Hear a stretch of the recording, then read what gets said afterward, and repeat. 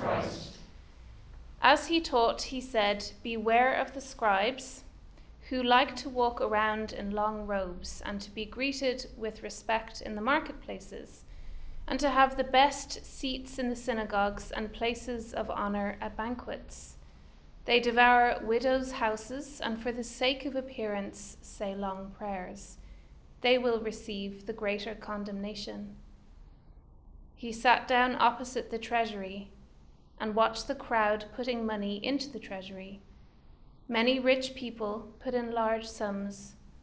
A poor widow came and put in 2 small copper coins, which are worth a penny. Then he called his disciples and said to them, "Truly I tell you, this poor widow has put in more than all those who are contributing to the treasury. For all of them have contributed out of their abundance, but she, out of her poverty, has put in everything she had, all she had to live on." This is the gospel of the Lord. Praise to you, Lord Jesus Christ.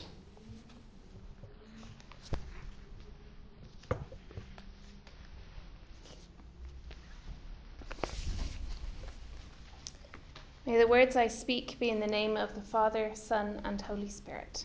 Amen. Good evening, everyone, and thank you for this opportunity to speak at the Wednesday service in CITI. Like Mara said, this is my first time without Philip or our children. So I haven't been here in a long time, and pre-COVID times we used to come almost every Wednesday, I think, and my children's favourite part of the evening were the Pringles and Coke in between the service and dinner. And dinner was always as well a highlight of the menu for the week. So it's good to be back, and good also to connect with AMS and to see colleagues and friends. Zoom is wonderful, but face-to-face is so different and good. If the Lord does not build a house, they labor in vain who build it. Unless the Lord guards the city, the watchman stays awake in vain. It is vain for you to rise up early, to sit up late, to eat the bread of sorrow, for he gives his beloved sleep. What are we building? This is the question I want to look at this evening through the lens of Psalm 127. The opening words of the psalm are Shir HaMa'alot, a song of ascent. And we see that all the time in the Psalms, and we can sort of gloss over that, but it gives us a clue, a tiny clue, as to the nature of the psalm.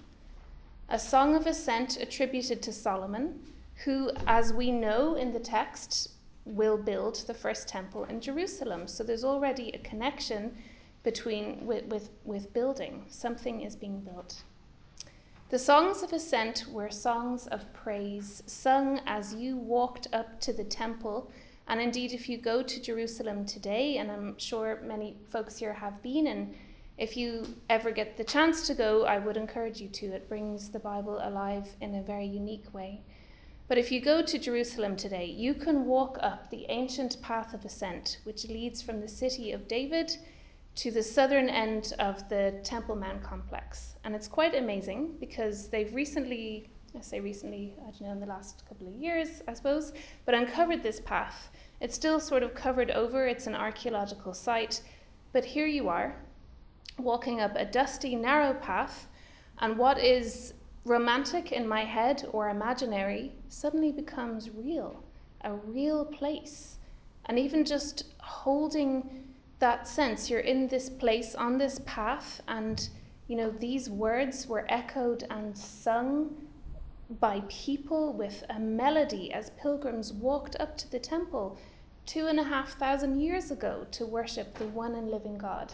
There's an amazing sense of connection and reality that transcends culture and time. You're just standing there, and there you are.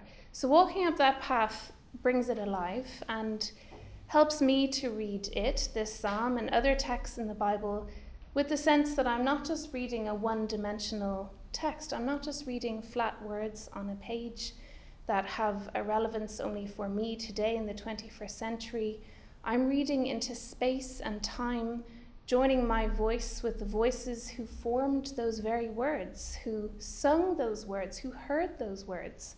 And I'm entering into a conversation with those words, as well as with God and with myself. So there are a lot of things happening between me and the text, between us and the text, as we enter in to this Song of Ascent.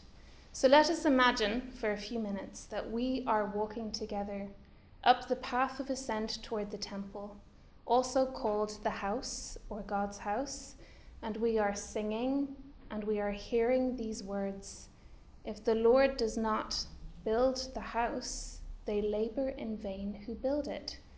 Unless the Lord guards the city, the watchman stays awake in vain." What might we have thought as we uttered those words walking up the path of ascent? Perhaps passing workers who were maintaining or working on the temple structure. What is this psalm teaching me, teaching us about building and about who God is? What are we building? The verb to build in Hebrew is bana. And if you're in Hebrew class with Katie and you have a test and you need to know that, now you know it. Or if you're in a quiz. And the first thing built in Scripture is not a city or a boat, but a person. Genesis 2, verse 22. The Lord God built the rib or side which he had taken out of the human into a woman. There are specific verbs for making and for fashioning and for forming and molding, and Adam, there's a different verb for Adam. But here, the building that the Lord undertakes brings forth a person. Building is clearly not confined to constructing an external structure. And likewise, house in the text. It's not always a solid structure with 4 walls and a roof. In fact, very often it is not that. The first time we meet the word house, bayit in Hebrew, it is on the inside of Noah's Ark, describing what it will be like. It's not always translated, but it is in there. And again, when Jacob sleeps on a stone in the middle of nowhere and dreams of the ladder to heaven with angels ascending and descending, and he wakes up with that profound phrase, "God was in this place and I did not know." He names this place with no sign or marker or map, Beit El, God's house. Clearly, house also is not an external structure that I can always see. There's more going on with what it means to build and with what God's house can look like. So what are the materials we use to build in our lives? And Exodus offers us a clue. In Exodus 5, Pharaoh responds to Moses and Aaron's request to send the Hebrews into the wilderness by increasing their workload, and with the demand that they now find the straw themselves to make the bricks to build Pharaoh's cities. The people of God have to build Pharaoh's cities. Before, they just had to make bricks. Now they have to find the components to make the bricks for Pharaoh. In Exodus 24, after the journey out of Egypt, very different bricks are described. Moses and Aaron and the elders of Israel, who are now a newly liberated people, see bricks of sapphire under God's feet. What are the bricks we have access to, and what are we building? Are we building with bricks of sapphire for the one and living God in freedom, or are we building with Pharaoh's bricks for Pharaoh? What are we building? I would suggest as well that we are always building, whether toward life or away from it. Everything we do all the time is building something, whether through our words, and words create in Scripture, or our actions, our thoughts, our deeds, whether individually or collectively. What am I building? And I like that in Ecclesiastes 3, the well-known passage, "A time for everything," speaks of a time for building, but also a time to tear down. Sometimes it's okay to start again, and sometimes we need the wisdom to know when to do that. Back in our opening Psalm 127, there's another word which can help us to figure out if what we are building is of substance or not. And that is this word shav or shava, which or shave translates as vain, but is more empty. It's less vanity and more of an emptiness. It's also used in the Ten Commandments when we say not to take the Lord's name in vain, something we're all familiar with. It's more not to lift up his name for emptiness. What does it mean to labor for that which is empty? Or as the psalm encourages us, in my interpretation, to see where God is building and what God is guarding and what God is doing, and to join in with that. So we have both what God is building in our lives, in us, in his called out people going back and forward in time, and what we are building with the tools that he has given us. And as part of the Association of Mission Societies, this dual question, really, what are we building? What is God building through us, is very relevant when we consider mission. And here at CITI, as you go through ordination, what is God building in you? There's a tendency also to think of building as a project that has a start and an end. I mean, if we're building a house, of course, we want to see it started and finished. No one wants to live with an unfinished house. But life is not like that. And the building process is something that is ongoing, like gardening.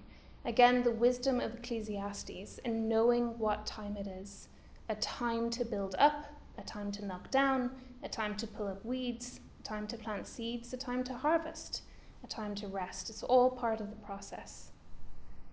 Am I building something that is empty?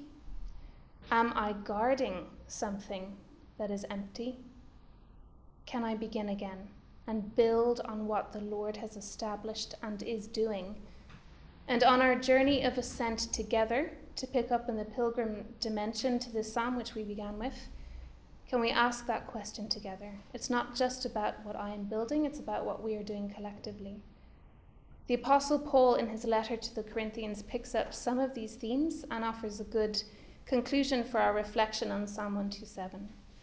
1 Corinthians chapter 3, verses 9 to 13 read, "For we are God's fellow workers. You are God's field. You are God's building. According to the grace of God which was given me, as a wise master builder, I have laid the foundation, and another builds on it. But let each one take heed how he builds on it, for no other foundation can anyone lay than that which is laid, which is Jesus Christ. Now if anyone builds on this foundation with gold, silver, precious stones, wood, hay, straw, each one's work will become clear, because it will be revealed by fire, and the fire will test each one's work of what sort it is. May we all be encouraged as we evaluate what we are building and what God is building through us. May we be encouraged to know that it's okay to start again, no matter where we are in the building process. And encouraged to know also that it is a process, something ongoing that is not intended for emptiness, but for fruit. Amen.